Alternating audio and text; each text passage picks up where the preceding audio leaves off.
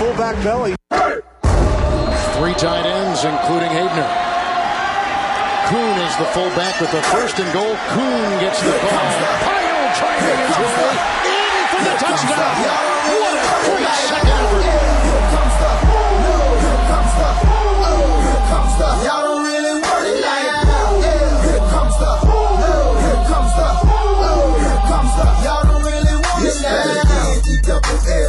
I said so, I keep big bills up in my heart on the dirty like blood, so ain't got no twist in my head, but I'm still dreadful. Alrighty, the Fantasy Fullback Dive. We're beyond thrilled here to welcome for the first time ever Graham Barfield, the Director of Analytics at the brand new powerhouse fantasy site, fantasypoints.com. Thank you so much for joining us today, Graham. How you doing, man?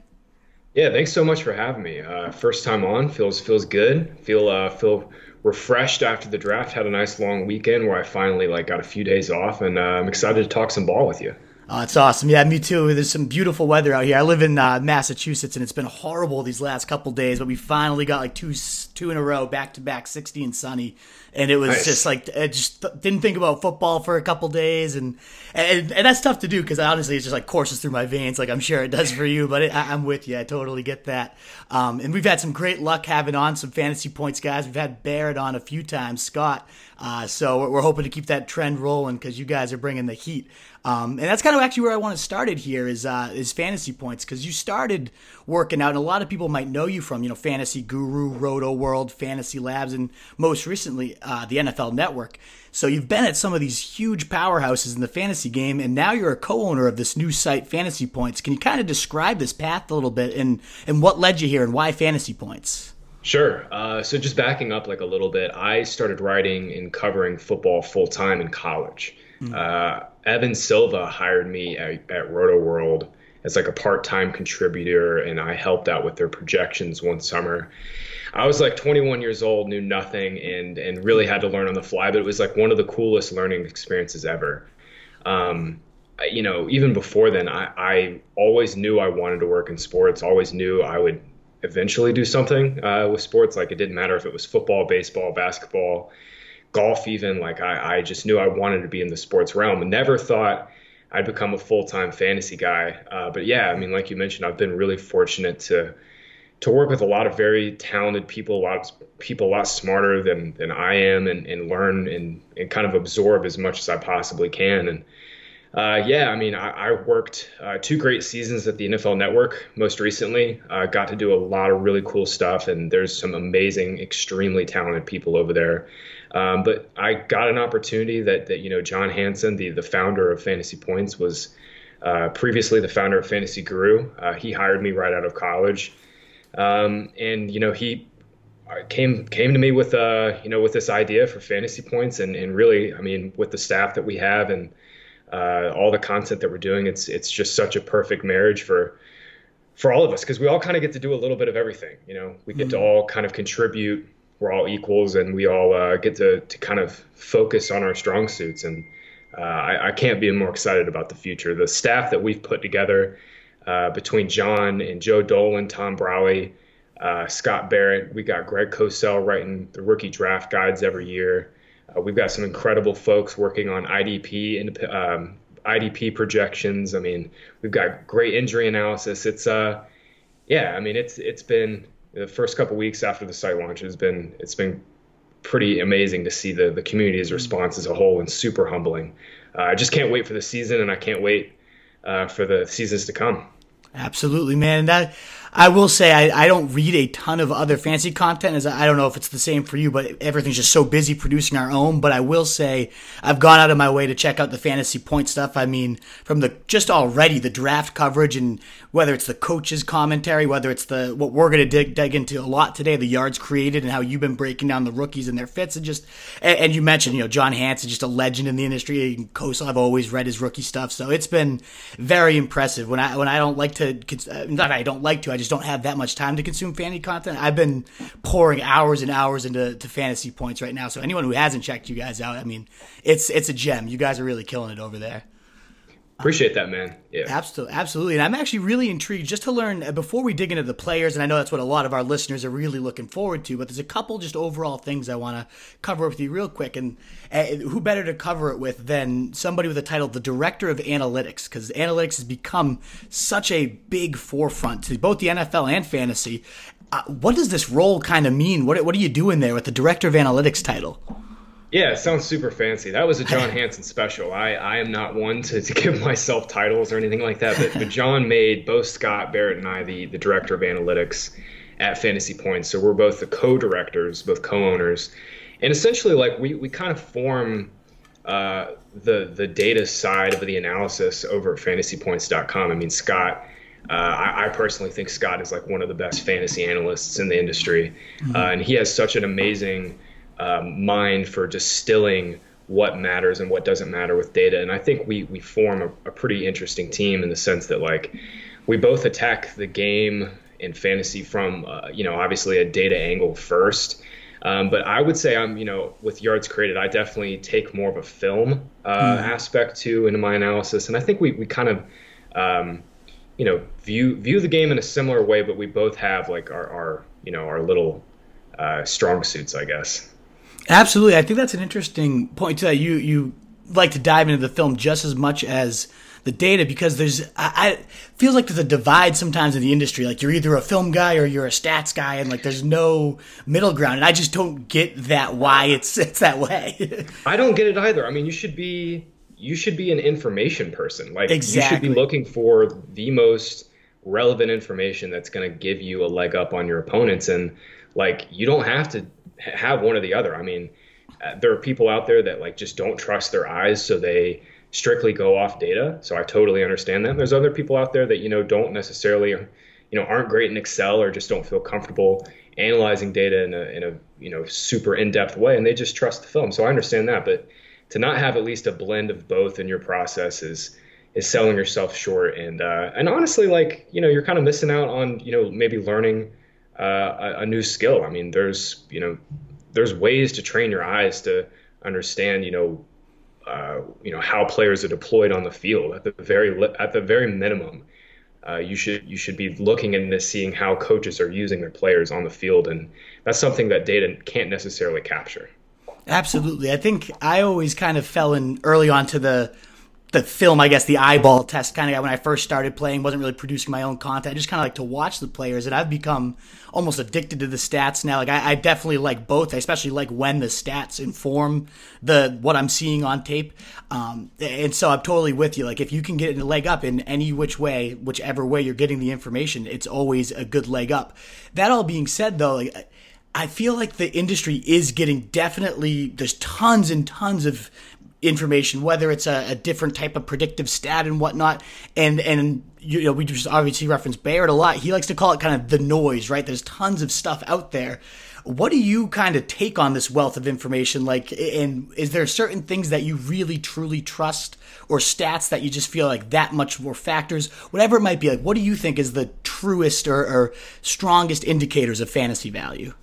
Sure. I mean, we live in this, this space now in fantasy. Back when I started in like 2012 or 2013, I can just remember, I mean, that was back when people thought that, you had to be 6'3" and 230 pounds to play wide receiver, and that running backs still mattered, and like you had to run the ball to win games in the NFL. And I think the fantasy space has done a lot to prove and kind of push narratives. But now we've gotten to a point where and this is kind of a blessing and a curse. Like, we've gotten to a point now where charting data and the analytics in the community has just gotten so much better and so much stronger that people are looking into or looking a little too deeply into the details. Like, I can remember back, like I said, 2012, 2013, when I first started doing this, like, the idea of getting Jimmy Garoppolo's play action passing numbers at that time I would have sold. I don't even know, like, the amount of money that I would have paid to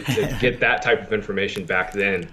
And Pro Football Focus had it, but like, it's become a lot more readily available. And now I think we've gotten to a point where, because there's so much information readily available, I think the best models and the best statistical projections that you can make are the most simple ones. And in fantasy football, the only thing that really matters, like I can sit here and talk to you about how running backs look, how I think their traits will translate to the next level. I can sit here and wax poetic all day about that. But at the end of the day, the only thing that really matters is opportunity. And if your projections are not centered around who's going to be getting the ball and at what parts of the field, if your model and your projection system does not start around those two key facts, then you probably need to go back to the drawing board. Scott talks about the noise a lot. Like I read Nate Silver's Signal and Noise front to back a couple years ago. I read I read Nassim Taleb like religiously, and I read Anti-Fragile front to back in college. And like the biggest thing that I've taken away from like reading people that are way smarter than I am at building projections and modeling into the future is that like usually the fewer the inputs, the better. But you want to make sure that those inputs that you're putting into the model actually matter. And for fantasy, to me, like the lifeblood of scoring for both receivers and running backs, if you're playing in a PPR league, are targets. And if you're not trying to find every way possible to predict who's going to get the ball and at what points on the field, then like I said, you probably need to go back to the drawing board, because opportunity is really the main core of the game that we play. Absolutely, yeah. I think Barrett too is such an innovator in that, where he calls them the metrics that matter that he did at PFF. I'm sure he's going to bring a ton of that work to fantasy points as well. The bell cow index or the target hog, and trying to pick all that out. So totally agree. If you're not starting with the opportunity, you can have all the talent in the world, but if you're rotting on the bench, what does it matter? And then there's all those factors that go into the opportunity. Is the surrounding talent around it quality enough that you're going to have the scoring chances? What is that volume? The quality usage might be higher than the sheer volume at times, and there are factors, but if you're not getting the touches, none of those things will even matter in the long run. So to totally get that for sure. And I was kind of suggesting earlier, I love the stats that kind of tell me what I'm seeing on tape. And I feel like one of the stats that is the best at this, and I'm not just saying that because you're on the podcast here, and that's why I'm so thrilled to have you, is yards created. I mean, you've really brought some groundbreaking statistical work here with this stat that you've generated here, and I just love it. But for any of our listeners who might not know quite yet what is yards created, what is it, and why do you think it can be so useful to owners? Sure. Back 5 years ago, I'd listen to podcasts, read articles, and say, I read these very talented writers and great scouts say, oh, this back has very good vision, or, oh, he creates on his own, or, oh, this back really forced a lot of missed tackles, but they weren't really putting data and context to their statements. And look, I mean, we can all sit back and watch Clyde Edwards-Helaire chop up linebackers and put guys in blenders and understand that he's very good at making defenders miss. But all I wanted to do really was put data and context behind college players. Yards created is basically, it's very simply the yards the running back creates on his own, independent of offensive line play. And I also chart how many yards the offensive line will block on an individual play basis as well. And look, I mean, running back and offensive line play will never be fully divorced. Running backs, especially in the NFL, are highly dependent on their offensive lines. And I mean, these defenders in the NFL, especially now, are so fast and so good to the edge that offensive line play is extremely important in the running game. That being said, it's kind of different in college football. I mean, it's a different game. The hash marks are wider. The defensive lines that these guys are playing against are just not as talented, and the offensive lines, on the same token, are not as talented. So I think it's kind of a different lens and a different game in the sense, in the college game with these running backs, because look, we can all sit back and look at game logs and see that J.K. Dobbins ran for 1,000 yards in 3 straight seasons and was a monster at Ohio State. But I think it's important to know, J.K. Dobbins can create on his own. He's not just a guy who ran behind a great offensive line and didn't face a lot of good defenses in college. I think yards created really, it's not a perfect metric by any means, but it definitely gives a lot more context to how players win and what their production really was like in terms of like a baseline towards college averages that I've charted over the last 5 years. And when you say charting it, like, what exactly is your process? Are you watching every carry that these guys take and then mapping it out? Are you picking select games? What goes into this type of process? Right. So I watch all 22, the coach's film on. Usually what I try to do is a minimum of 6 games of a final year. If I can't get a couple final games, I'll push it back to this year prior and chart those two. But really, yeah, I mean, it's like you said, it's every snap. I'm watching every play, watching every run, watching every route run. It's a very meticulous process. It takes quite some time. This past year, I kind of got a little bit of a late start because of obviously everything that's going on in the world, but also I was changing jobs and stuff. So I didn't really get to like fully dive in until like couple weeks after the Super Bowl. But yeah, it usually takes me a solid couple of months to get a full class done. And it's a lot of fun. You learn a lot, I went into this with like, I went into this project never expecting it to be, 5-6 years later, still talking about it. Like I honestly was kind of following Matt Harmon's footsteps with reception perception. I reached out to him and he gave me a lot of great intel with this, but, for the yards created process. But yeah, I mean, it's kind of turned into this year-round thing not year-round, but at least 4 or 5 months during the draft season. And it's definitely a lot of fun. I get so excited to do it every year because I learn so much about not only the players and the running backs that are coming into the the NFL, but I also learn so much about football and how teams are deploying players. It's a really fun exercise. Absolutely. No, and that's why, again, we're just so thrilled to have you on here, is because very few people out there can say they've seen as much of the players we're going to discuss as you have, and just the understanding of the running and the overall picture, just like you just hinted at, of the running back position, not just as a runner, but in the receiving game and overall evolution of offenses. So I'm thrilled to be able to kind of pick your brain here. Let's just kind of prove the concept here that it has been useful and talk about, over these last 5 years of doing the stat, who are some of the NFL players who've kind of tested the highest that have translated, and it's really shown through the yards created metric? Right. Going back, my first ever draft class was the Zeke year, 2016, and he absolutely shredded in yards created. I think he's still just pulled it up. He's still fifth in yards created per attempt. I've now charted over like 60 running backs or something like that for yards created. He's still fifth in that match in yards created per attempt. But yeah, I mean, it's definitely, look, I mean, like I said, I never went into this thinking it would be a like projection stat. I always thought it would be more of a descriptive stat to show like, oh, this is a running back that actually is creating on his own. But the top guys are kind of a cream of the crop talent-wise in the NFL right now. Joe Mixon leads the database in yards created per attempt. Darrell Henderson is actually second. But Kenyon Drake was third. Saquon Barkley's fourth. Zeke, as I mentioned, was fifth. Anthony McFarland is sixth. We'll get to him in a little bit. I like McFarland quite a bit. But, I mean, even rounding out some of like the top 15 is like Alvin Kamara, Kareem Hunt, Christian McCaffrey. I think the two biggest ones that stand out to me, and maybe the three biggest ones that stand out to me that kind of maybe highlighted that these guys could be, either really good NFL backs or they're just very underrated in the draft class, were all in the same 2017 class, and that was Hunt, McCaffrey, and Kamara.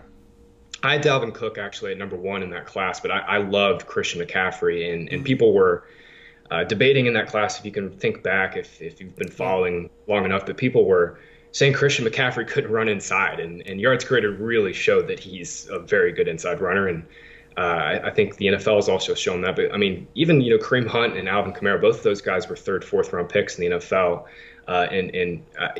in terms of yards created per attempt. I mean, they're both top 10 still. I think it's definitely highlighted some unique talents in kind of the mid rounds of drafts as teams are figuring out that you don't have to draft a running back early. I think this metric kind of maybe highlights some of the third, fourth, fifth round guys that go kind of unnoticed, I guess, to the general public. But I think yards created does a good job of like highlighting who's actually talented in that range and who's not.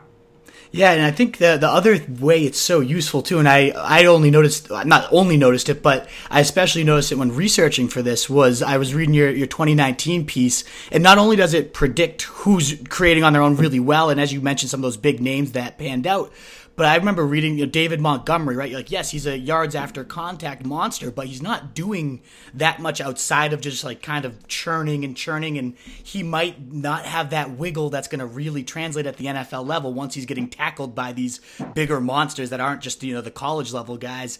And that's kind of what happened with him, right? He broke a tackle here and there in the NFL level, but just never really had that season so many were predicting. So I've seen it work great as predicting who's going to blow up. I've seen it great as, who might not translate, whose style of games won't work as well once the competition to play increases. So I've loved it so far. I mean, I think it's a great metric, and that's why I can't wait to dive into how some of this rookie class is performing. Have there been any big misses yet where like you're like, this guy's a bona fide lock, or this guy's not creating at all, and he either, you thought he was going to be a lock to produce and just kind of stunk it up at the NFL level, or somebody that didn't look like they were going to be a yards created machine and is now churning?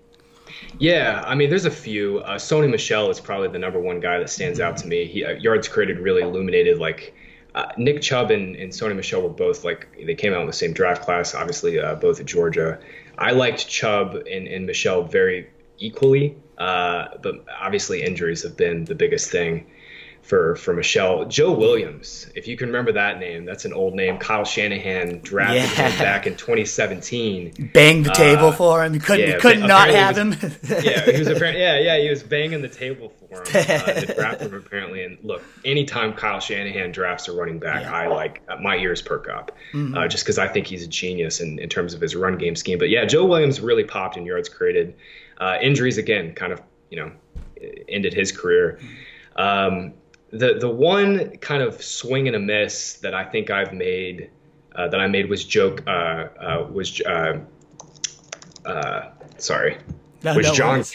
Kelly out of Tennessee. He was a 1-year starter out of Tennessee, but he like popped in missed tackles forced per attempt. He was pretty strong in yards created per attempt, especially as an inside runner. Went to the Rams, which again piqued my interest because Sean McVay. But he just has not panned out, has basically not played at the NFL level at all. But yeah, John Kelly is probably the one miss I think that yards created has missed on, simply because, and I think it's a miss just simply because he was like a 1-year starter and played behind Alvin Kamara, and he had a couple really nice games for Tennessee, but ultimately it was like a really small sample size for him.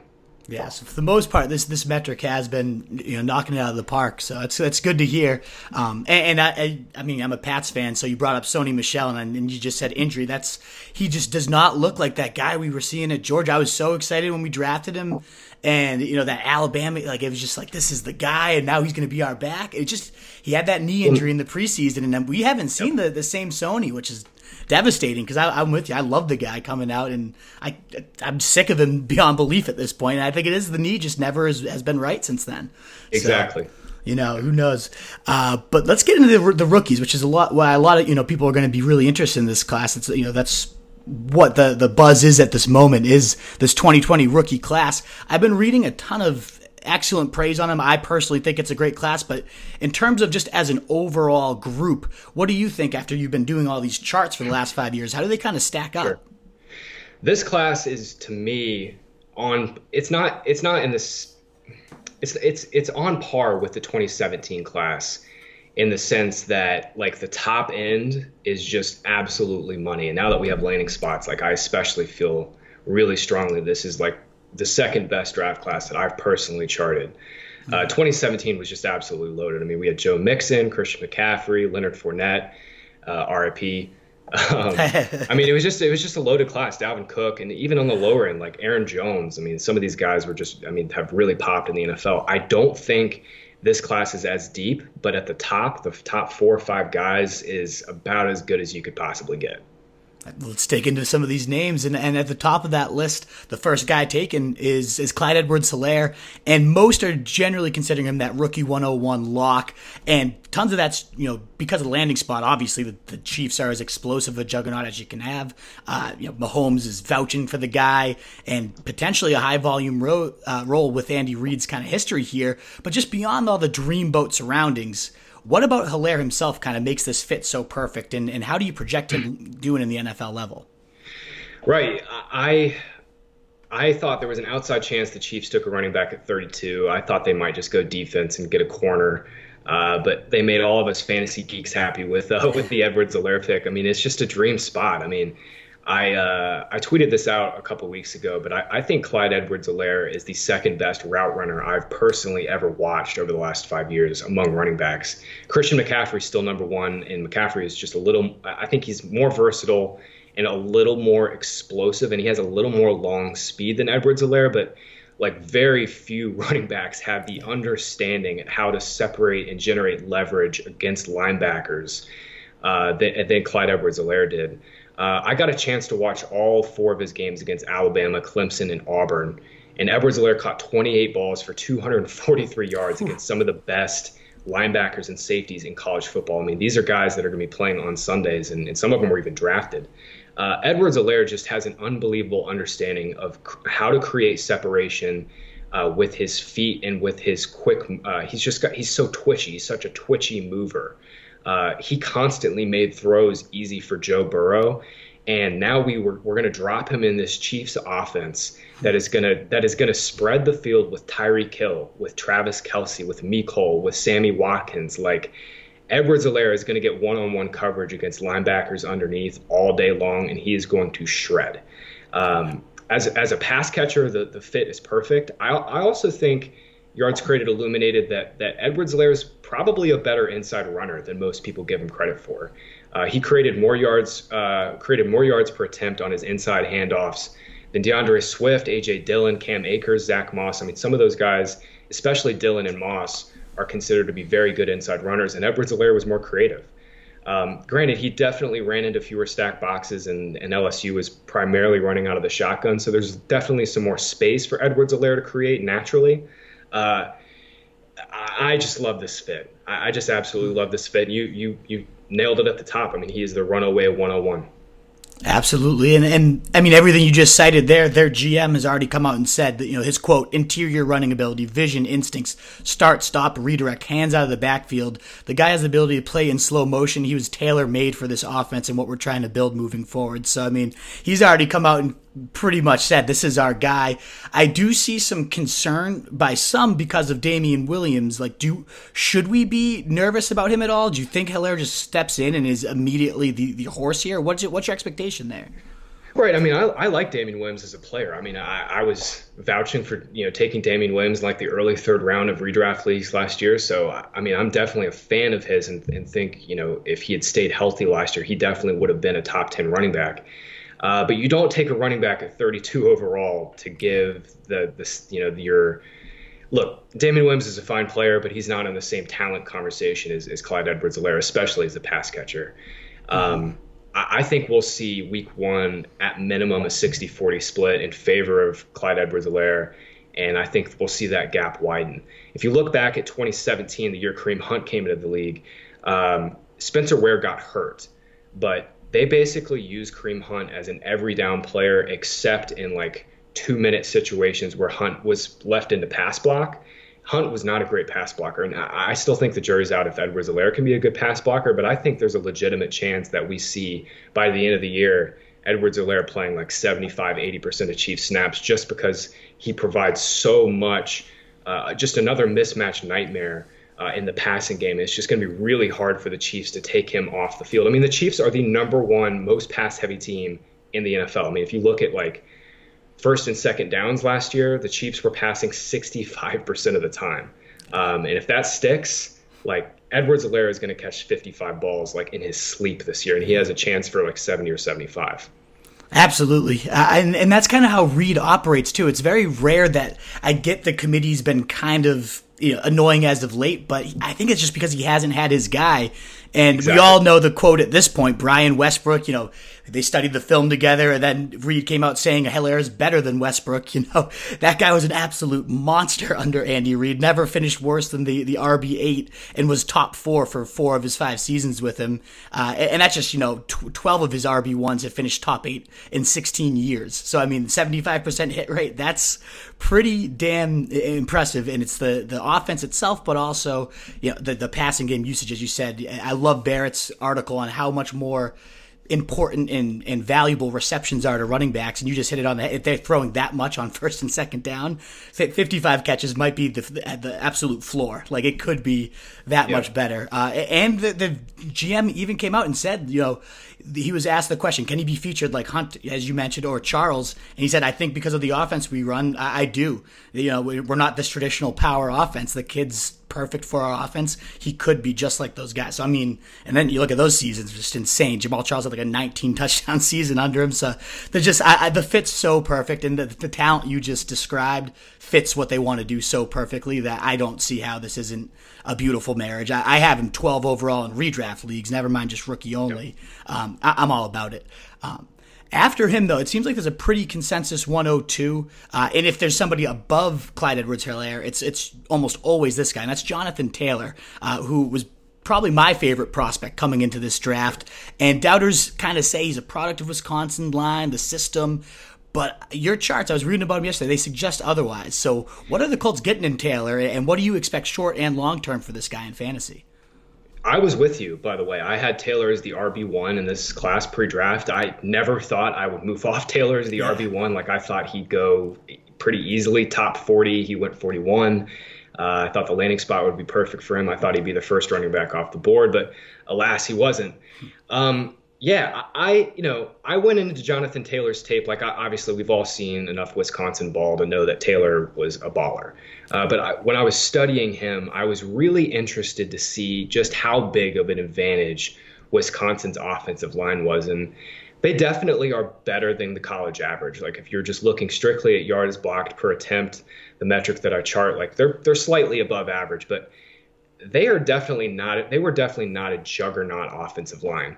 A.J. Dillon and DeAndre Swift both saw significantly more yards blocked per rush than Jonathan Taylor did last year. And I wrote about this on fantasypoints.com. I wrote a Jonathan Taylor profile on his fit with the Colts, and just looking back at, through some of his yards created numbers. And, not only was Wisconsin's offensive line, they were good, but not great.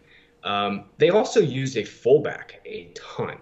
Last year, Wisconsin had a fullback on the field on about a third of Jonathan Taylor's carries, and Taylor was actually more creative with the fullback off the field. Now, that probably has a little bit to do with personnel. When you don't have a fullback on the field, you're typically spreading the field a little bit more. You might get fewer defenders in the box, so there's a little bit of context that's needed there. But I really struggle when people say, Taylor was a product of a great offensive line or a great scheme. I just don't think yards created showed that. I also have a hard time when people say Taylor does not have a lot of elusiveness.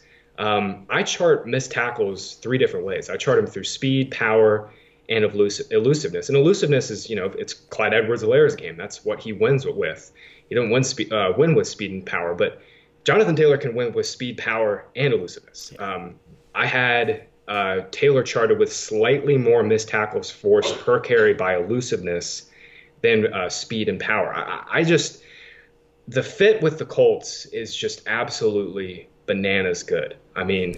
Look, we can debate all we want, and much smarter people can debate the pick, the value of the pick, all they want, but I'm just excited to see an extremely talented and creative back behind the most talented offensive line in the NFL, and that's all we can ask for fantasy football. And you're charting a Taylor.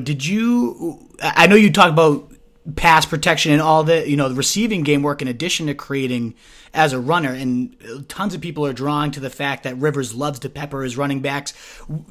Certainly not an Austin Eckler or Danny Woodhead like we've seen 100 reception type of seasons out of. But did you see anything about Taylor's receiving game that tells you, hey, maybe this guy could handle an additional 30, 50 catches or so?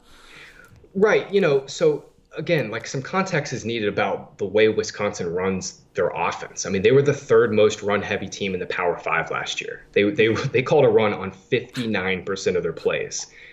Boston College, A.J. Dillon's team was at 63% run heavy, and if you flip it, like LSU, FSU, Vanderbilt, like all these other programs were pass first. When Wisconsin did pass, they tried to get the ball to Jonathan Taylor last year, and it worked.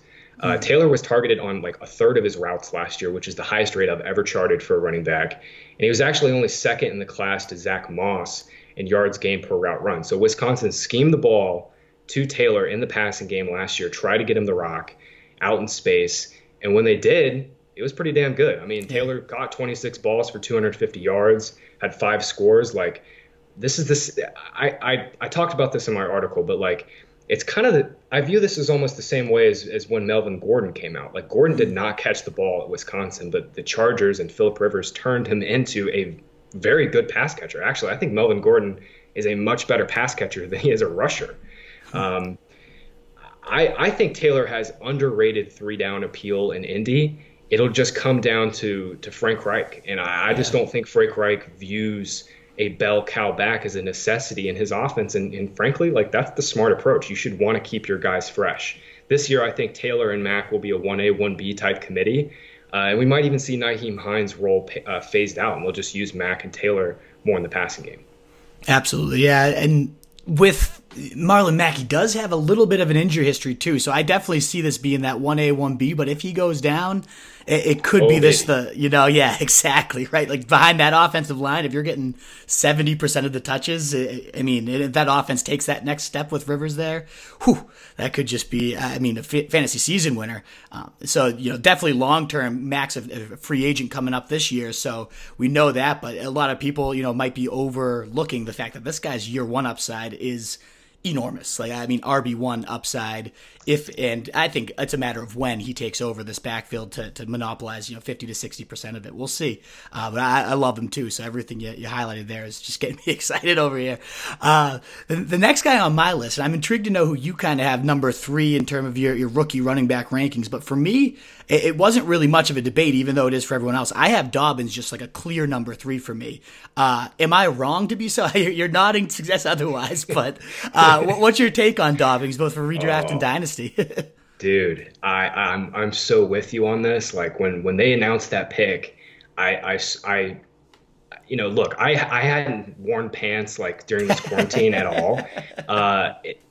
If I were wearing pants, my pants would have been off after the Edwards-Helaire pick. They especially flew off my body after the Ravens took J.K. Dobbins. I mean, my God, you want to talk about a perfect fit? It's J.K. Dobbins with the Baltimore Ravens. Look, any running back that runs with Lamar Jackson in the same backfield it's a cheat code. I mean, Lamar Jackson's, because he's so fast to the perimeter and because he's so good off play action as a passer, Lamar Jackson does not get nearly enough credit for how good of a play action passer he's become. I mean, he is incredible, not only at manipulating linebackers at the second level with his legs, but also with his eyes. And the Ravens' run game centers around Lamar's reads, not only in play action, but on RPOs. And last year, J.K. Dobbins ran more RPO than any running back in this class. Nearly 60% of the carries I charted for Dobbins were RPO reads with Justin Fields. And J.K. Dobbins absolutely shredded. I wrote about this on fantasypoints.com. You can read a little bit more in depth into why I love the landing spot so much. But J.K. Dobbins, man, like, Jonathan Taylor was the best inside runner in the class, but J.K. Dobbins was a very close second in terms of yards created per attempt. Dobbins was the only one of 2 running backs in this class that created above average yards per attempt on both inside and off tackle carries. I mean, I had questions about Dobbins' ability as a receiver, almost the same questions I have as Jonathan Taylor as a receiver. So he probably won't be used much in the passing game with the Ravens, especially this coming year, because when Lamar is, looking to pass and, his first couple reads aren't there, he's scrambling. He's not going to try to check it down. He's going to take off and run and pick up yards. So for fantasy, I think Dobbins' ceiling is just a little bit capped long term, simply because I don't think he's never going to be a high volume receiver. But on the ground, I mean, my goodness, J.K. Dobbins' RPO ability and one cut ability to explode through the hole and make second level defenders miss it's seriously something that that dreams are made of. For fantasy this year, like Mark Ingram is not going to go away. He's 30 years old, but he was still extremely good last year.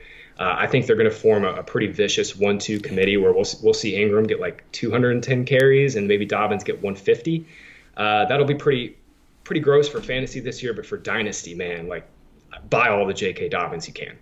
Absolutely. And you highlighted he succeeded on the outside, the inside. Like one thing that's also true too is they ran for, his early freshman year, a lot of zone runs, whereas they moved to more like the power and gap scheme, and it didn't matter. Like whether it's misdirection in pulls, whether it's, the zone schemes, he just reads his blocks so well. And that's crucial because of what Greg Roman does, right? Like he mixes every which concept of the run game, whereas, you think of Shanahan, it's all zone, or you think of the gaps, but this guy his run scheme is so creative that it demands a Mark Ingram type that can read every single block, that can thrive in any scheme, and Dobbins proved he could do that.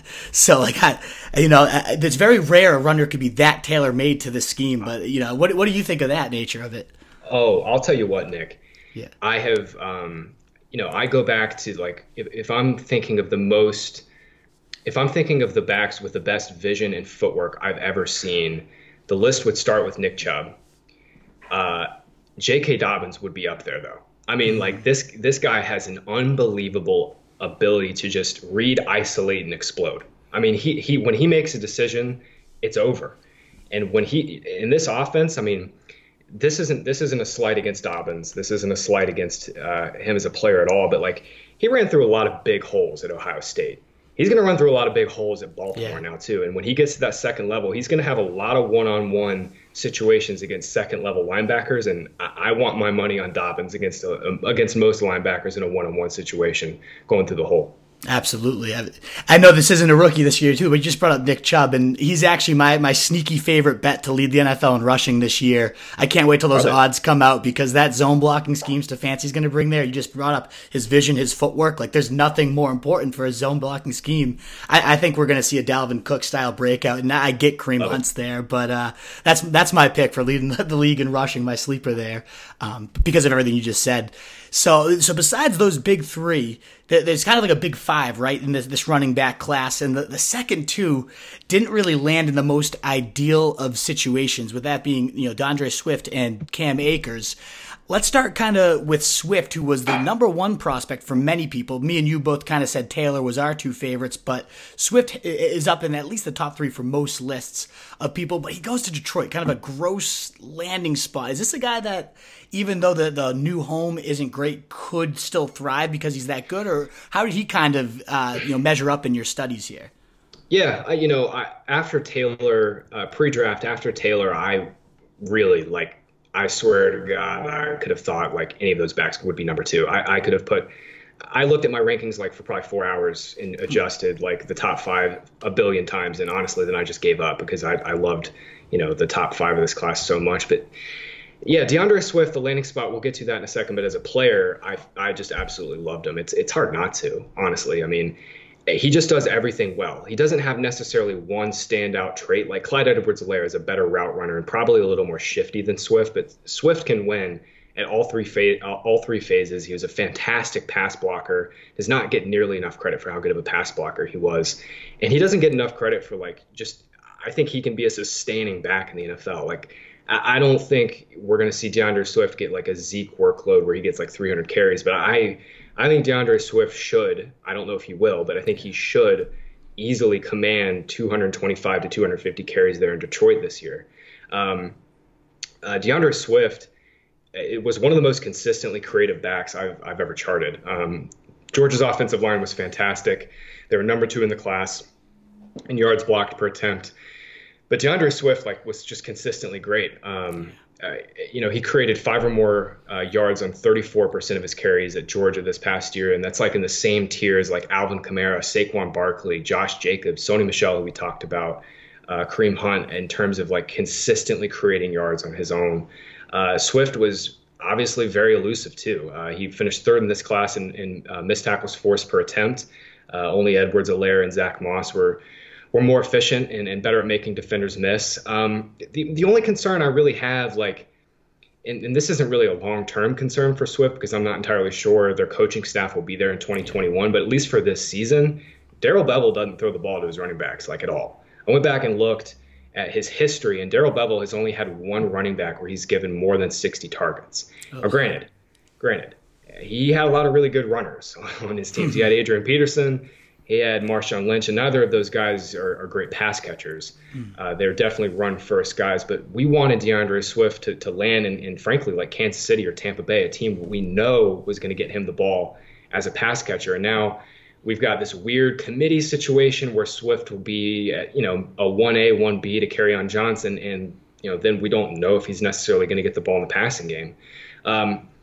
Nick, I think, the Lions might be tipping their hand that they're going to try and get Swift more involved as a pass catcher. I mean, you don't draft a running back like DeAndre Swift without a plan in place to, give the running back more targets. So I hope if the idea of rational coaching and rational player development makes sense, it would make sense that Darrell Bevell kind of changes his colors a little bit and gives his running backs the ball a little bit more in the passing game. But based on the history, that's not necessarily something I'm going to be projecting in year one, especially with a talented back like Kerryon Johnson there still. Yeah, if only it was that easy. You could assume rational coaching. Sadly, we've learned far too many times that's not the case. Absolutely. The next guy up, though, Cam Akers, kind of rounds out the big five, and a lot are viewing him as the heir apparent to Todd Gurley, but I believe I heard you say that Darrell Henderson's your number 2 all-time in this, behind was only Joe Mixon. So, I mean, clearly he has to have some talent himself to finish that high as well. So, do you think Cam Akers just comes in and takes this job right from him? Do you think Henderson forces a committee? This is obviously, with Gurley being the top running back in fantasy for 17 and 18, obviously this backfield does contain some upside and some value. So how do you see it playing out? Yeah, I was hoping I was wrong about Cam Akers, but before the draft, I was afraid that teams would view him as just like the 1A of a committee. I thought Clyde Edwards-Helaire or Jonathan Taylor could be workhorse backs in the right scheme. And of course, now they're going to the right scheme. Yeah. Cam Akers is not. Darrell Henderson coming out of Memphis was always going to be a little bit of a project because Memphis's offense, the way they play, the way Memphis ran the ball is pretty far. I mean, very few teams can do what they do in terms of their zone and in terms of their zone game and their power game. I mean, they're just constantly moving offensive linemen to create space. And Darrell Henderson just absolutely exploded through huge holes there. Very talented back. But Cam Akers, man, at the very least, he is used to running behind a bad offensive line. Yeah. Because the Rams last year were a bottom 5 offensive line in terms of talent, and this year they didn't get any better. I mean, they had 2 picks at 52 and 57, where I thought they should go offensive line. Instead, they drafted Akers and Van Jefferson. Their best offensive lineman, Andrew Whitworth, is going to be 39 in December. Akers at Florida State ran behind the worst offensive line I've ever charted. I mean, in terms of yards blocked per attempt, they were dead last. Akers was hit behind the line of scrimmage on nearly a third of his carries. He just had no chance behind that line. Akers is very, very agile, an extremely good athlete. But my concern is now, who's going to get the ball? How are we going to distribute touches here? And right now, I'm not nearly smart enough to know the answer to that. They love Malcolm Brown. They gave Malcolm Brown a big role in the red zone, especially early last year. I think Sean McVay wanted a running back by committee last year, but Darrell Henderson just wasn't ready. I watched every carry of Henderson's in the preseason and regular season last year, and especially during the preseason. He looked so slow and clueless. He just did not know what he was looking at. I hope that'll change this year, maybe an off season of studying the playbook and studying the blocking scheme and understanding where to look will help him. But I think last year the Rams wanted to go with the committee with Henderson and Gurley being the 1A, 1B, and Brown mixing in as a change of pace back. And I think they're going to do that this year with Akers as the 1A, Brown as the 1B, and then Henderson as the change of pace guy. And frankly, any of those 3 backs, I put Brown probably last on this, but any of those 3 backs could break out at any point and be the bell cow. But I just don't know if that's the way the Rams want to play this thing. Nightmare indeed. That sounds horrendous, and it's kind of what I'm projecting right now too, unfortunately. So I hope one of them takes it by the horns, but I don't see that happening for fantasy, unfortunately. One guy that a lot of people are thinking will take the backfield by the horns, a rookie, is Keyshawn Vaughn going to the Bucs, and that was probably like the number one, if not at worst number two spot that we were all sitting here waiting. Who's going to go there? If it wasn't going to be the Chiefs, it was the Bucs that like we all wanted a running back to land. And I guess this isn't as flashy as if it had been Swift or one of these big five guys, but could Keyshawn Vaughn potentially be a major factor here? Is he going to take this job from Ronald Jones? What do you think in this Tampa Bay offense for him? Yeah, I wrote about this on fantasypoints.com. I think Keyshawn Vaughn is just a better prospect than Ronald Jones coming out. I mean, he created more yards per attempt. He was better in the passing game in terms of yards per route run, and he was a much better pass blocker. And that final point matters. We can go back and forth all day about running back roles in the passing game. Should they pass block? Does it even matter if they're good pass blockers? Because most of the times, if you're a good receiver, you're not going to be pass blocking as a good running back. Yeah. But Keyshawn Vaughn is a damn good pass blocker. DeAndre Swift and Zach Moss led this class in pass protection execution rate. But Keyshawn Vaughn was a very close third. And on tape, he showed a very clear ability to anticipate and square up to block to oncoming blitzers. And for Tom Brady, a guy who can't move in the pocket anymore, he wants a running back there that he knows he can trust as a protector. And I think Keyshawn Vaughn, we won't get rookie mini camps. We probably won't get training camp. But I think when the time comes, Vaughn will prove himself as a good pass blocker. And that might be the way that he earns the 1A role over Ronald Jones. I've always been lower on Ronald Jones' talent than consensus. But he really did bounce back last year. I thought he had a pretty nice bounce back season, went over 1,000 total yards, flashed some of those good plays that we saw out of him from time to time at USC. But I think it's pretty clear, the Bucs spending a third round pick, once you adjust for how teams are adjusting their own value system for running backs, like a third round pick for a running back is a pretty sizable investment in today's NFL. And I think Keyshawn Vaughn will at worst be like a workman-like 1A lead in this committee where he gets like 12 to 15 carries per game. And Ronald Jones is more in like the 8 to 12 carry range. But I think Vaughn has 3-down potential for sure. And within this offense that was third highest in scoring last year and could potentially, if Brady still has it, go up. I mean, a 3-down role would be enormous upside. And Nick, Scott Barrett put together a great press conference review article over on the site, and Jason Light, their GM, lit up about Keyshawn Vaughn. Like he repeated himself like 3 times, saying Keyshawn can play all 3 downs. We expect him to play every down. Like they saw something similar that Keyshawn can play every snap. And at Vanderbilt, he played on over 70% of his team snaps. Like running backs typically do not play workhorse-like snaps like that in college football. But, I mean, Vaughn was on the field nearly every single play for Vanderbilt this past year, and I think he can do that for Tampa Bay. And hopefully so. He's the offense is just that good that even if he's not incredible like those other 6, if he is getting that opportunity within this scheme, he might end up being the highest scoring one outside of maybe Hilaire if he does get that type of work, at least for year one. I got a few other backs listed here, and more. Their questions are more kind of tied to the NFL veteran. They're kind of invading here, except for Antonio Gibson, kind of like maybe the most polarizing guy here. Very minimally used, only I think 33 touches in college, but obviously you can't argue the explosiveness here. Do you think he's got a shot at an immediate impact with the Redskins? It's kind of a hideous backfield, but there's a lot of bodies and not a whole lot of explosiveness or talent there. Like, what do you think his kind of projection is next year? Right. Yeah, I did watch every one of those carries last year. He had 33, and if he had enough carries to, I felt like be a meaningful sample, he would have led this class in missed tackles forced per carry. I mean, talk about a guy who can make somebody miss in space. I mean, he has just unbelievable open field movement ability. I really don't know what his role is going to be in this backfield. I mean, the Redskins have 49 running backs. I don't know if any of them are any good. I like Darius Geis coming out, but Geis's knees are completely shot. Adrian Peterson is really old. They've got Bryce Love. His knees might be shot. I really don't know how many snaps Gibson is going to play, but I think he could be just a movement type player, kind of in the same way the Chargers use Austin Eckler. I'm not obviously comparing the skill sets of Gibson and Eckler, but in terms of the way that I think the Redskins view Gibson as a player, they view him as like, let's give him the ball 6-8 times, as a runner and try to use him wisely as a pass catcher.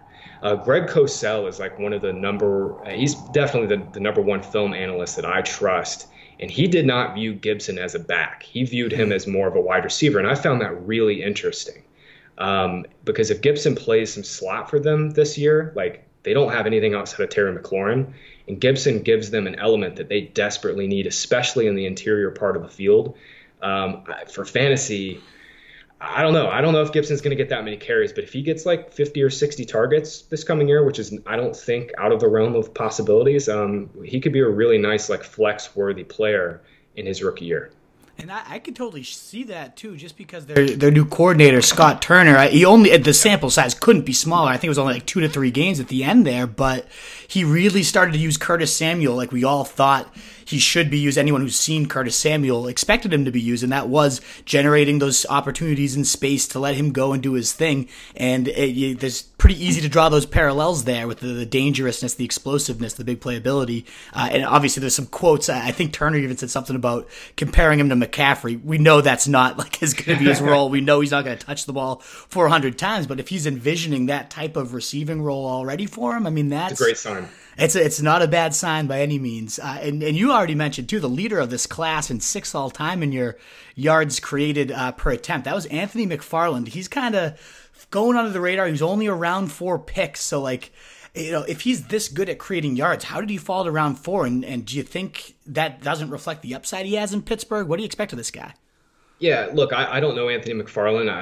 I'm definitely not in the know of like NFL scout types. Yeah. But I did read Bob McGinn's piece on The Athletic, and apparently there's some off the field concerns with McFarland, Gotcha. But the on the field concerns, there aren't any really. Yeah. I mean, McFarland is an explosive playmaker, man. Like, led the class in yards created per attempt, was pretty elusive on a missed tackle force per touch basis, and was very underutilized as a pass catcher. I mean, I think he only caught 16 or 17 balls last year, but I watched most of them, and every single time I came away with just like, the NFL has got to find a way to get this guy the ball as a pass catcher. And lo and behold, he goes to Pittsburgh, who doesn't have a good pass catching back. James Conner, I think, has been more of a volume dependent type player. In terms of his efficiency, if you look in some of the advanced stuff, like he's kind of a jag on the ground and doesn't, I mean, he's a good pass catcher, but not great. I think Anthony McFarland is immediately the most talented pass catching back on that team, and I don't think it's remotely close. And I mean, if some of the off the field concerns don't come to fruition and he goes in and does the right things in Pittsburgh, I think there's a chance he could usurp James Conner as the starter this year. 4th round investment doesn't sound like a lot, but in today's NFL, where teams are devaluing backs, I think it's enough for him to at least get a shot at a sizable role where he's playing, at least 20 to 25% of the team snaps come week 1. And the upside is obviously pretty great in that offense with Big Ben. I mean, they've been so reliant on a workhorse. I think entering last year, they hadn't had any running back finish below like RB6 in a league because they just rode their workhorses so much. And I mean, Conner, I think he made it through 2 full games last year with about 25 different injuries and ailments. Yeah. So even if he could usurp him on talent alone, as you're suggesting, but he might not even need to rely on that because of the injury history there. So I think that's a name that's going really under the radar, especially after reading your article and those stats on him, the leader and the attempts. I was like, oh man, really, this guy's really got to be elevated. So interesting stuff to hear for sure. I feel like Zach Moss, I don't know how many more we can get into because I do want to run you through the no huddle offense. So if you got to run, by all means, just be like, hey, I got to get going. But Zach Moss, good. Okay, I appreciate that. I'm all good. Awesome, man. I really appreciate that, Graham. You've given us a ton of time here, and I'm sure our listeners are loving this. Zach Moss, though, was kind of like if there was that big 5, most looked at him as the 6 in this class, and he goes to Buffalo where there's Devin Singletary sitting right there. Do you think he's going to end up forcing a committee? A lot of people are expecting Singletary might blow it up this year. Is Moss going to be good enough to be an anchor, or what do you expect out of this backfield? Yeah, real quick. I mean, we're in quarantine, Nick. I have literally nothing other to do than to talk football with anyone that will talk football with me. I love it. Yeah, I will stay and talk for hours if you let me. But yeah, awesome. I had Zach Moss at RB6 after, pre-draft, and honestly, I didn't feel great about it. I thought Anthony McFarland was just so much more talented as a player. But look, I mean, there's always a place for inside grinder types, and that's what Zach Moss is. Their GM came out after the draft, and their head coach, the Bills head coach and GM, came out after the draft and said, yeah, we view Zach Moss as the inside grinder, kind of like what Frank Gore was. They think that Singletary is kind of the elusive guy, the make you miss pass catcher, and Zach Moss is the inside grinder. And you know what? I think for Moss as a player, not talking fantasy for a second, but as a player, the fit makes just so much sense. I mean, he's going to need to be behind a pretty good offensive line. I think the Bills have a pretty solid one. I mean, it's not top 10, it's not top 12, but it's definitely not in the bottom 10 or 12 either. Moss just isn't a very creative player. That's really the biggest problem. I mean, he can force missed tackles through contact balance and running through defenders, but I mean, he has less burst than David Montgomery, and that's a big concern. Jonathan Taylor, J.K. Dobbins, Clyde Edwards-Helaire, DeAndre Swift were all significantly higher in yards created per attempt on inside the tackle carries than Moss. And, you know, I mentioned it a little bit earlier. Moss can pass protect. He's got he's a pretty good receiver too. He's pretty efficient. He led this class in yards per route run, which should concern you if you're a Devin Singletary owner. But for fantasy, I just don't see anything more of Moss being like, you know, somebody that's going to get like 180 carries this year and probably not much passing game down work, because that should go to Singletary. And when it doesn't go to Singletary, it'll be Josh Allen just running for his life like he always likes to do. Absolutely. The concern there, though, is it sounds like Singletary will be very similarly used to what he was, especially down the stretch, and he started to really light it up. But the goal, the wish, I guess, was everybody wants him to get those touchdowns. Josh Allen's already probably the biggest goal line vulture on that team. I mean, led the league in rushing touchdowns back-to-back years for quarterbacks. Now he's got another guy, like a better version of Frank Gore at this stage of their careers.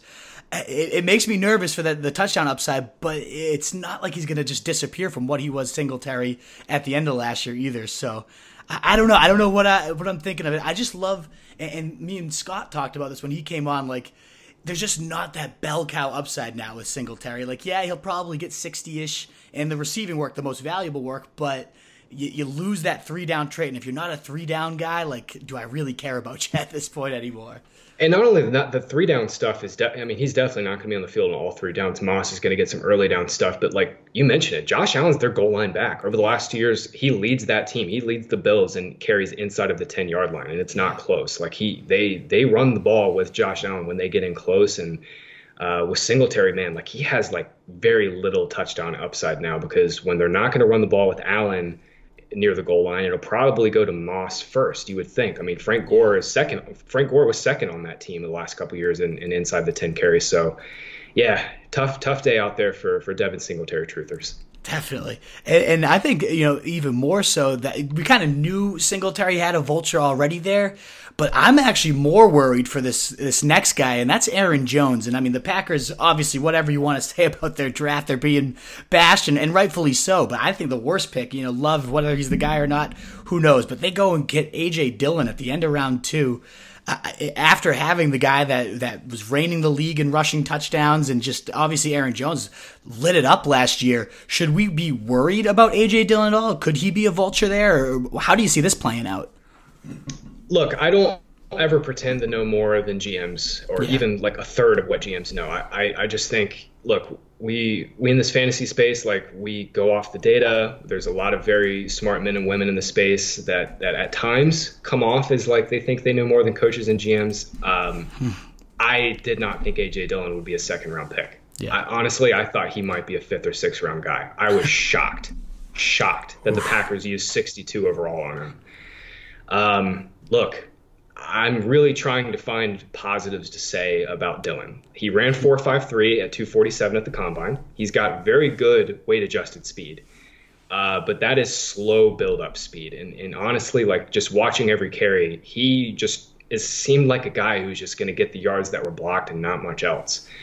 Boston College's offensive line opened up a class best 1.9 yards blocked per attempt. Dillon was dead last in this class in missed tackles forced per carry. And he really never added too much as a passing game in the passing game. Jonathan Taylor, he was last. Dillon was last in the class in routes per game.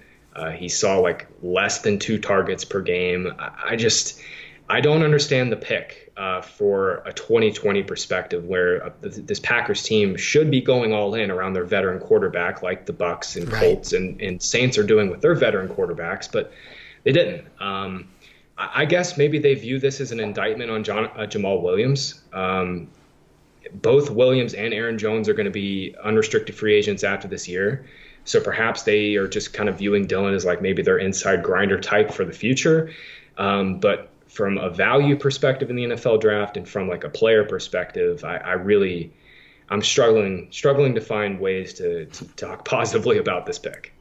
Absolutely. It's a horrendous pick. But it also, as you said, we've referenced a few times, the draft capital the team put into him suggests, whether we view him one way or not, they clearly like him.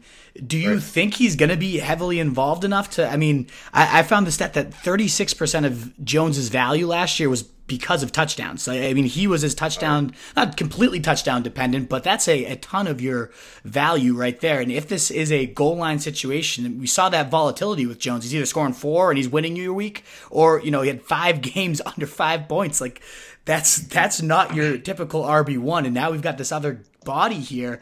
I might just be more lower on Jones than the industry as a whole, but I don't know. What's your take? Is Dillon going to be a vulture here?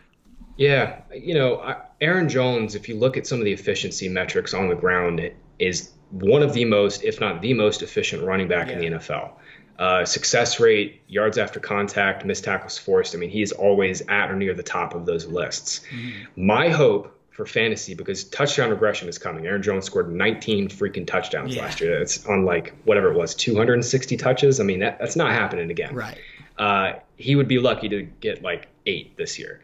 My hope is that they view A.J. Dillon as a Jamal Williams replacement. Jamal Williams got 100 carries in 14 games last year. Mm-hmm. They give Dillon those carries and then funnel all of the targets that Williams was getting and give those to Aaron Jones. Because Aaron Jones, not only is he a great runner, but he has flashed amazing ability as a pass catcher. There were a few games last year where Matt LaFleur schemed him targets as a receiver. And it's just where the hell has this been all year long? Because Jones he might still very well be their second best receiver on that team. I love Jay Sternberger. I'm a Jay Sternberger truther. I think Aaron Jones might be the second best receiver on that team. And I guess the hope for fantasy is that they make A.J. Dillon their number 2 runner, replace Jamal Williams, and then just give, most of the targets that Williams was getting to Jones, because Jones is just the better player. I sure hope so. There's between those two, and the talent gap is just so ridiculous between Williams and Jones, and yet still he had 5 or fewer touches greater than Williams in 7 of the 12 games they played together, which is just mind-boggling how they could be that coached. And he was even out-touched in, I think, 2 or 3 of those games as well, and that was with Williams. So if Dillon does end up being a nuisance, that could be horrendous.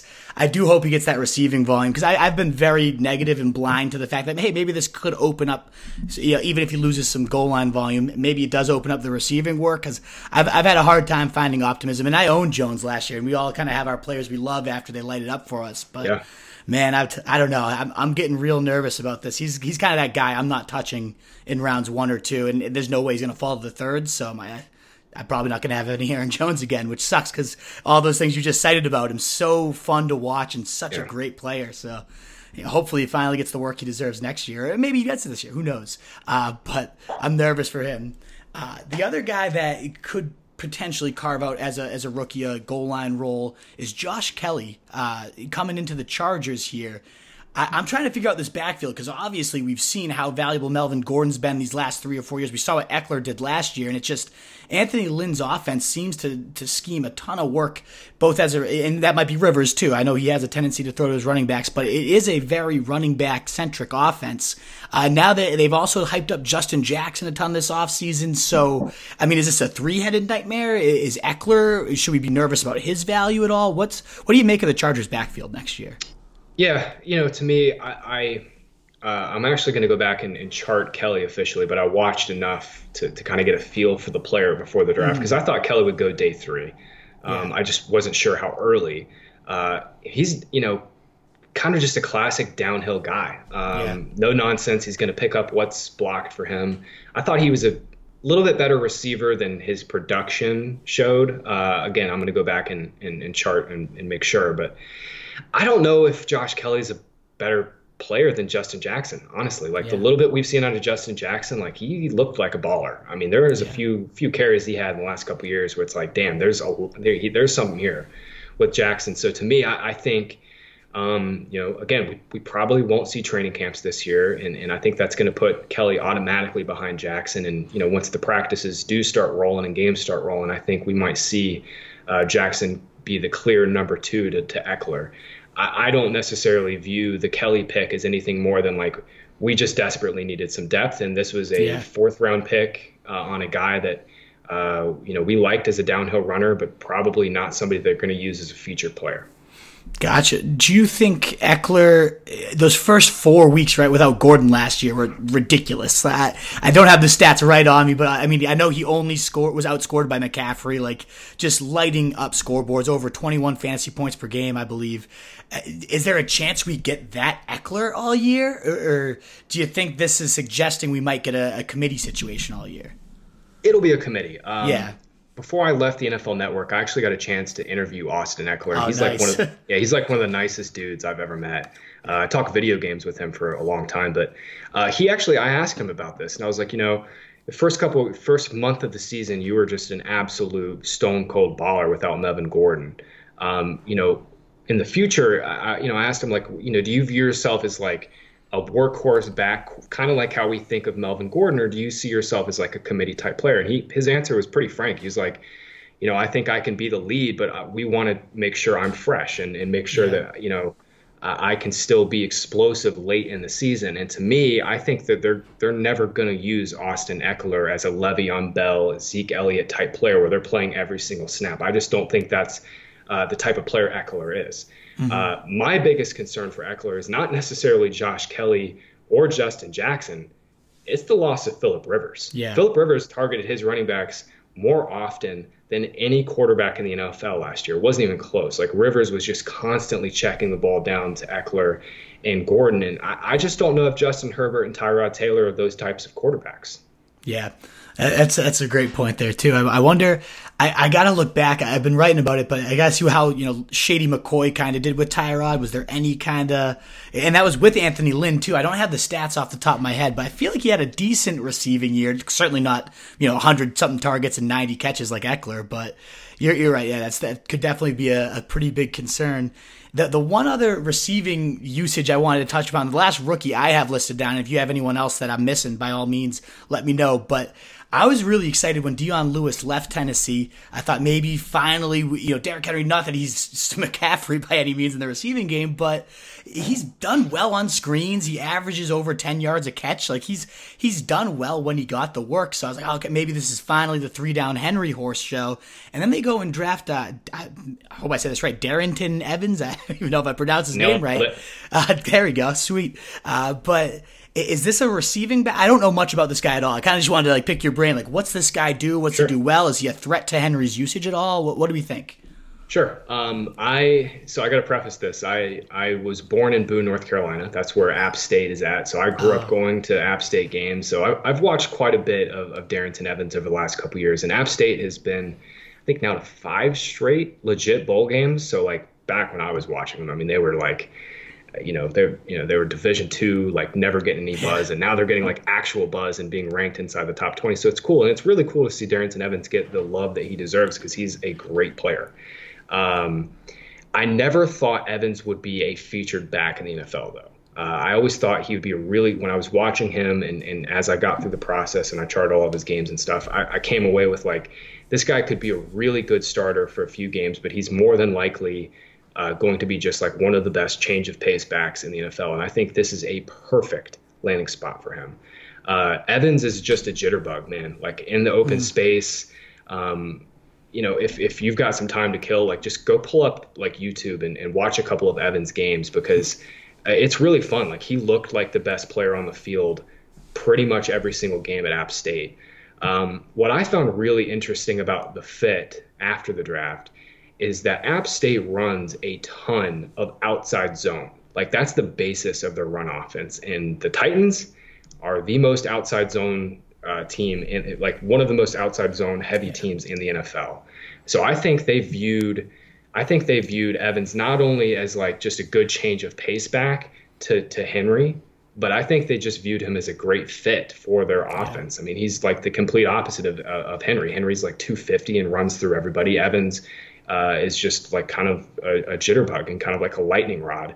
I think they could be a really good 1-2 tandem, but I think it's pretty clear that Derrick Henry, he's going to get the rock his 18 to 22 times per game, and they'll use him a little bit as a screen player. And Evans will just be an upgrade on Dion Lewis, at least for this season. Gotcha. Is there any? I mean, we look at Henry and we kind of look at him as this like unstoppable force. He'll never get hurt. But if he did go down, like, is there a handcuff? Like, could Evans shoulder everything? Do you think? I think he could. And honestly, I mean, the Titans don't really have much behind him on their depth chart right now. They could go get a veteran guy. I don't know if they will, but I think Evans could. I think he's. It looks like right now we'll see what the Eagles do with their backfield, see if they add a back. But I think, the idea of a handcuff is like a 2010 idea. It just doesn't exist anymore. Like handcuffs don't exist. But Darrynton Evans is about as close to a good handcuff as you can get. Gotcha. Is there any other backs we've missed here, or should we move on to the last part of the interview here? No, let's do it. Let's get to the last part. Yeah, that's what I figured we covered as many as possible there. I appreciate it. And you're gonna actually be the first one I do this with in 2020 because I always like to wait till after the draft. We can kind of see what depth charts really look like. And you're the first. We call them the Wolf No Huddle. So you're gonna lead us off here, and it's really just a quick gut reaction. If you feel like expanding on any of your answers, of course you're more than welcome to. But we're just kind of looking for that name that pops in your head when I read it. It's kind of fill in the blank style. So you ready to let it rip? Let's do it, man. Alrighty. So after McCaffrey, the number 2 player in 2020 draft should be Saquon. The next Dalvin Cook, aka a second-round back who then is top 5 in 2021, will be my dude Miles Sanders. Favorite fantasy team name you've ever seen? Oh man. Can it? Oh boy. There's a few. Man. Can we come back to that one? Because I have so many. We can absolutely come back to that one, yeah. And it's this is my first time doing that one on this. It's a tough question because so many of the best names are often like digs at your opponents or like, get personal with it. So I totally understand if it's like there's not a clear one that it's going to make sense to any of us. But yeah, if anything pops to mind before the end, definitely let us know. Alrighty, so we talked about the next Dalvin Cook. What about the next Chris Godwin, kind of a round 4 or 5 receiver that just explodes into this elite target hog? Terry McLaurin. 2020's Mark Andrews or breakout tight end will be? Oh, there's no other Mark Andrews. There's no other George Kittle, too. I loved Kittle super late 2 years ago. God. I think Hayden Hurst has like a really outside chance at doing it, but I don't feel as nearly as strongly as I did about Andrews last year. The most hated NFL player for fantasy-specific reasons for you is... Taysom Hill. God, Taysom freaking Hill. He is so annoying. And it is the most polarizing like Twitter player of all time. You say one bad thing about him and you've got the Taysom Hill community on you. It's that's classic. I'm going to cut that up and put it on Twitter. You're going to have everybody on you after this one. Please don't. For the love of God. I had to mute. Dude, Nick, I literally muted Taysom Hill's name on Twitter because I just could not do it anymore. I could not take any more Taysom Hill takes. I just couldn't do it. I love it. So there probably won't be another Lamar Jackson or Pat Mahomes level breakout, but if any quarterback was going to do it, who would it be this year? Kyler Murray. And that'll be a consensus opinion, but it's the right one. Which early rounder, 1 or 2, is going to bust the hardest? Early round one or two is going to bust the hardest. Aaron Jones, probably. Those touchdowns are going to that touchdown regression is going to hit hard. And if A.J. Dillon and Jamal Williams are both involved, it'll be really, really hard for him. Absolutely. Who do you think gained the most fantasy value during this 2020 offseason? Clyde Edwards-Helaire. I mean, my goodness. He went from like being the 109, 110 in dynasty drafts to being the 101. Conversely, who do you think lost the most? Man. That's a tough one. Probably Marlon Mack, I guess. That's my answer, yep. Yeah, I would probably say Marlon Mack. I would also maybe put Damian Williams in that conversation, but I think we kind of all expected the Chiefs to at least add a back. The Colts using 41 overall and moving up to get Taylor was definitely a surprise. So, yeah, I'd go Mack. Absolutely.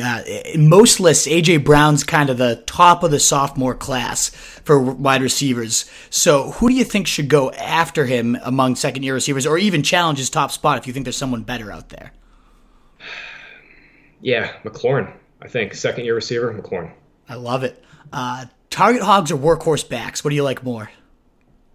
I mean, workhorse back to me, yeah, workhorse backs. I mean, there's just fewer of them. Yeah. There's just fewer of them. Over the last 3 years, Kamara, Connor, and Eckler have all kind of had top 5 seasons despite falling past round 7 in fantasy drafts. Who's that going to be in 2020?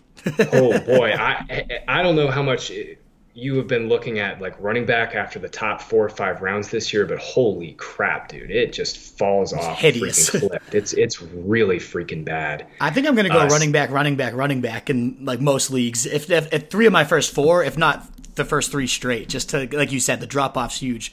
But if there's anybody that catches your eye out there. Honestly, the going running back heavy, the first 2 to 3 picks, that's going to be my main strategy in most of my leagues too. I'm going to go super off the board because I just love the player, but I'm going to say Anthony McFarland. I just think if there's a chance that if James Conner doesn't get hurt, he might be the best player in that backfield, and if Conner gets hurt again, then it could be lights out. Love it. What about the ideal league settings for you? Yeah, for Dynasty, I've been playing in a lot of Superflex leagues, and I think that makes a lot of sense just because, like, in one quarterback leagues, pretty much everybody has the same roster construction. But in Superflex, definitely opens up kind of the way, I don't know, it opens up just a totally different avenue of theory. So if you haven't checked out a Superflex league, both for Dynasty and Redraft, I'd definitely check it out. Love it. What about after Michael Thomas, which receiver should go next?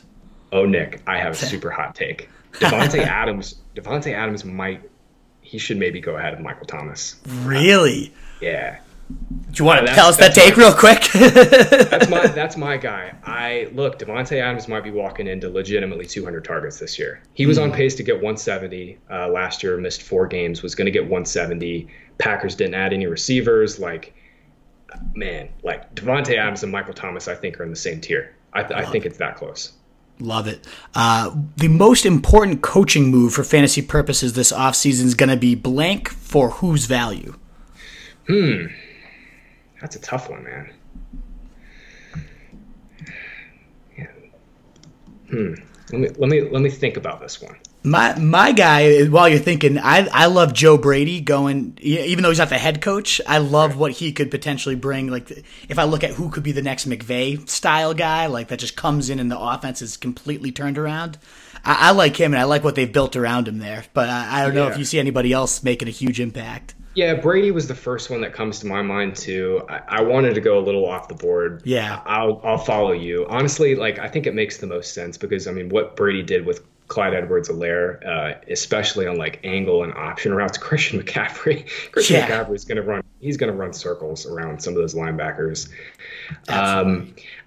Real quick, I guess I could say Mike McCarthy because back in Green Bay. It's not necessarily for any one particular player, but back in Green Bay, the Cowboys ran 11 personnel almost every play, and they're going to be an 11 in almost every play this year with Lamb and Cooper and Gallup this year. So I'm really interested to see how McCarthy kind of utilizes all of those players as a whole there because they've got 3 excellent wide receivers now.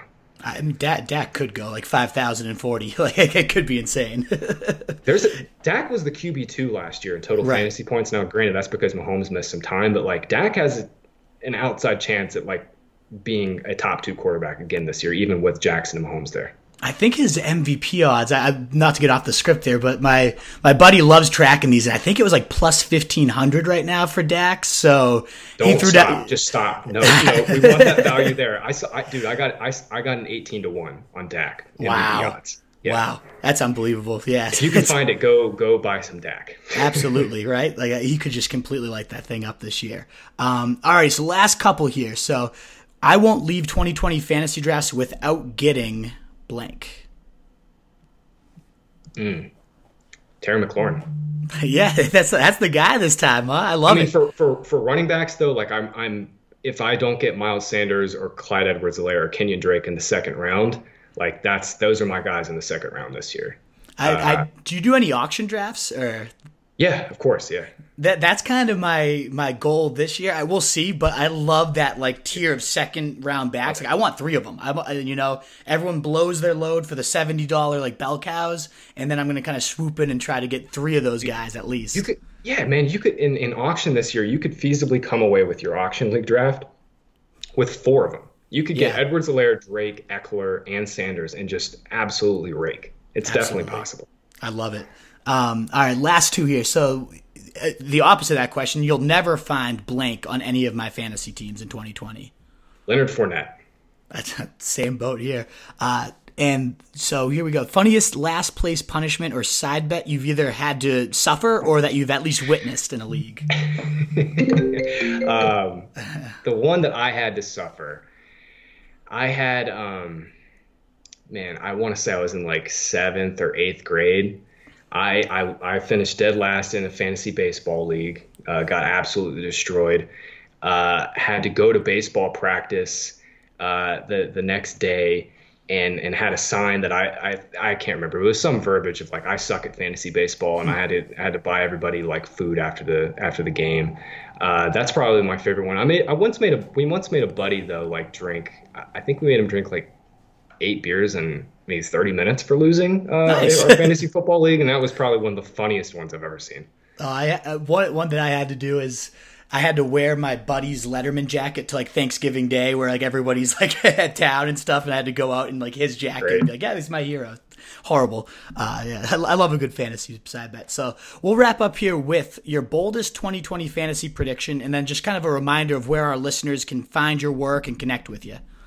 Sure. Boldest prediction. I'll just stick with it. I think Davante Adams is the wide receiver 1 this year. I think, Michael Thomas is an awesome player. He's going to get the rock a bunch this year.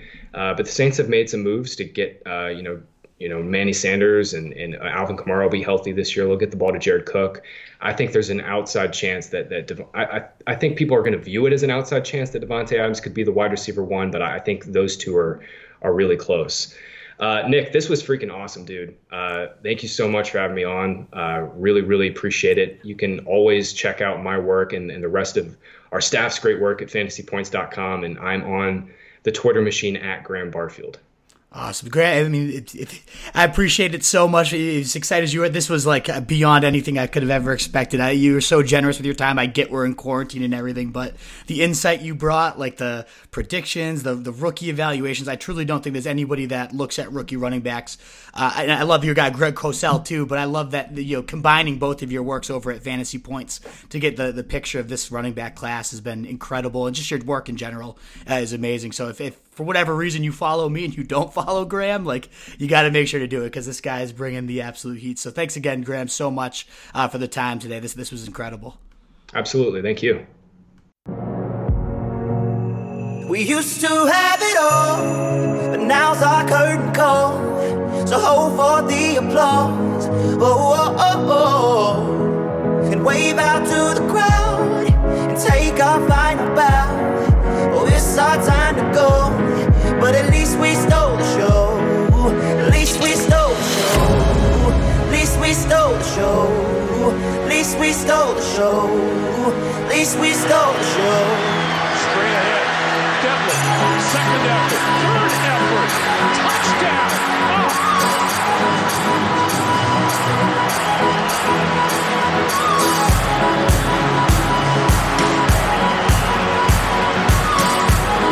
That's pretty awesome. That's old-fashioned football right there, folks.